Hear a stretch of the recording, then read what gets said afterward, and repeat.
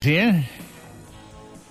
And in the shape of a heart is 5 minutes before 7 o'clock with the Greasman, celebrating the end of another stinking week. Thank you, Lord.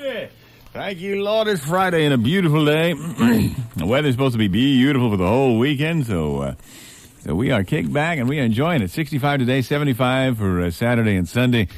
Wonderful weather for Easter Sunday, even though Easters in my life have not been the best. I remember when I was with Estelle, when I was with Estelle, we'd always get together with her family on Easter, and I remember one time we went over to her sister's house, and her sister had a couple of stinking, sniveling kids, and I remember everybody was talking, and everybody that came over brought something for the kids, and everybody was bringing them chocolate bunnies.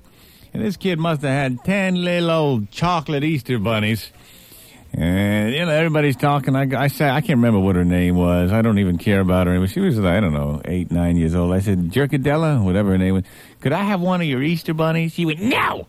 I said, babe, you got 10 of them things. You're only going to get sick if you try to eat them all yourself. Why don't you give Uncle Nino one? She said, no!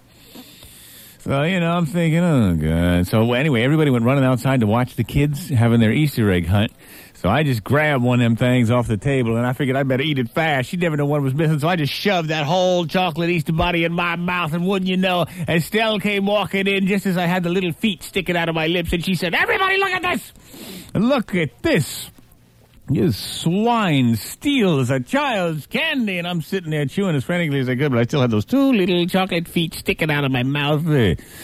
She said, I can't believe you. You steal from a child. And this Easter, I said, Easter. I did my part for you. I'm tired of hearing about it. She said, can't you do anything nice for Easter? Can't you do anything nice for Easter? By this time, I had it up to here with her and her whole family. I said, all right, I'll do something for Easter. I'll do something for Easter. I said, take a look at this. You see, he is risen.